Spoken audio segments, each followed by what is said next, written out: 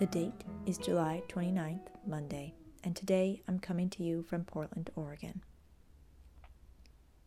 Today is the birthday of Alexis de Tocqueville, French politician and historian. Born in 1805 in France, Tocqueville's lasting mark in history is his work De la démocratie en Amérique, or Democracy in America. A typical aristocratic upbringing saw Tocqueville seamlessly enter politics. When he was just 26, the French monarchy sent him and a partner to America. Tocqueville was to study the American prisons and prison systems and report back. Tocqueville returned after 9 months in North America, and 3 years later published an account of his travels. Democracy in America, published in 1835, is not what the monarchy had asked for.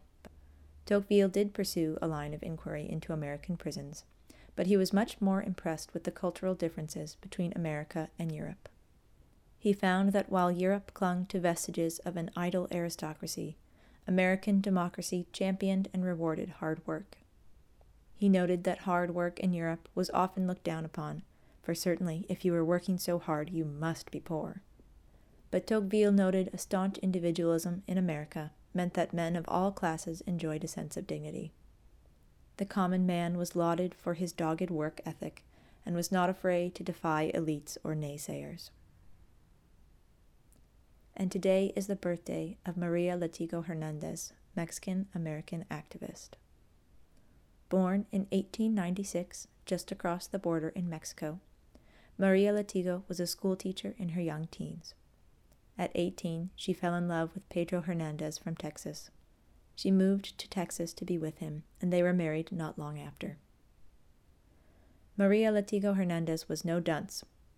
Although her formal education was limited to small-town schools, her father was a professor.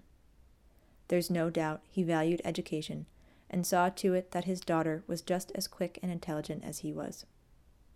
Living in Texas, Maria became keenly aware of the rife discrimination that Mexican Americans and African Americans faced. She and her husband got involved in politics when the last of their 10 children were still just babes. Maria Hernandez believed strongly in the role of the mother in society.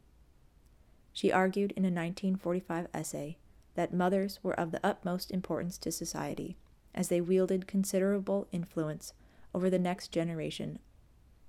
In 1968, at the age of 72, Maria Hernandez testified to the United States Commission on Civil Rights that increased education for all children and adults was necessary in order to rewrite deformed historical narrations. She continued her activism until her death at age 99 and was known as an untiring fighter. Today's poem is I Never Saw That Land Before by Edward Thomas. I never saw that land before, and now can never see it again, yet as if by acquaintance hoar endeared, by gladness and by pain, great was the affection that I bore.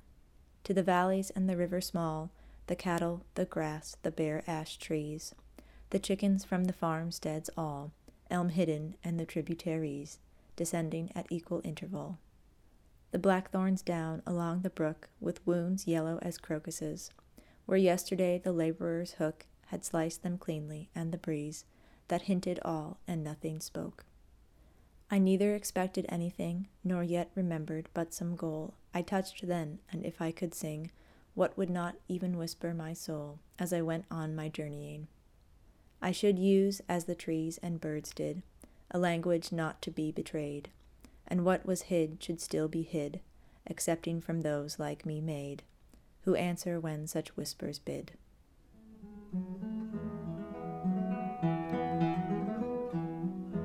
Thank you for listening. I'm your host, Virginia Combs, wishing you a good morning, a better day, and a lovely evening.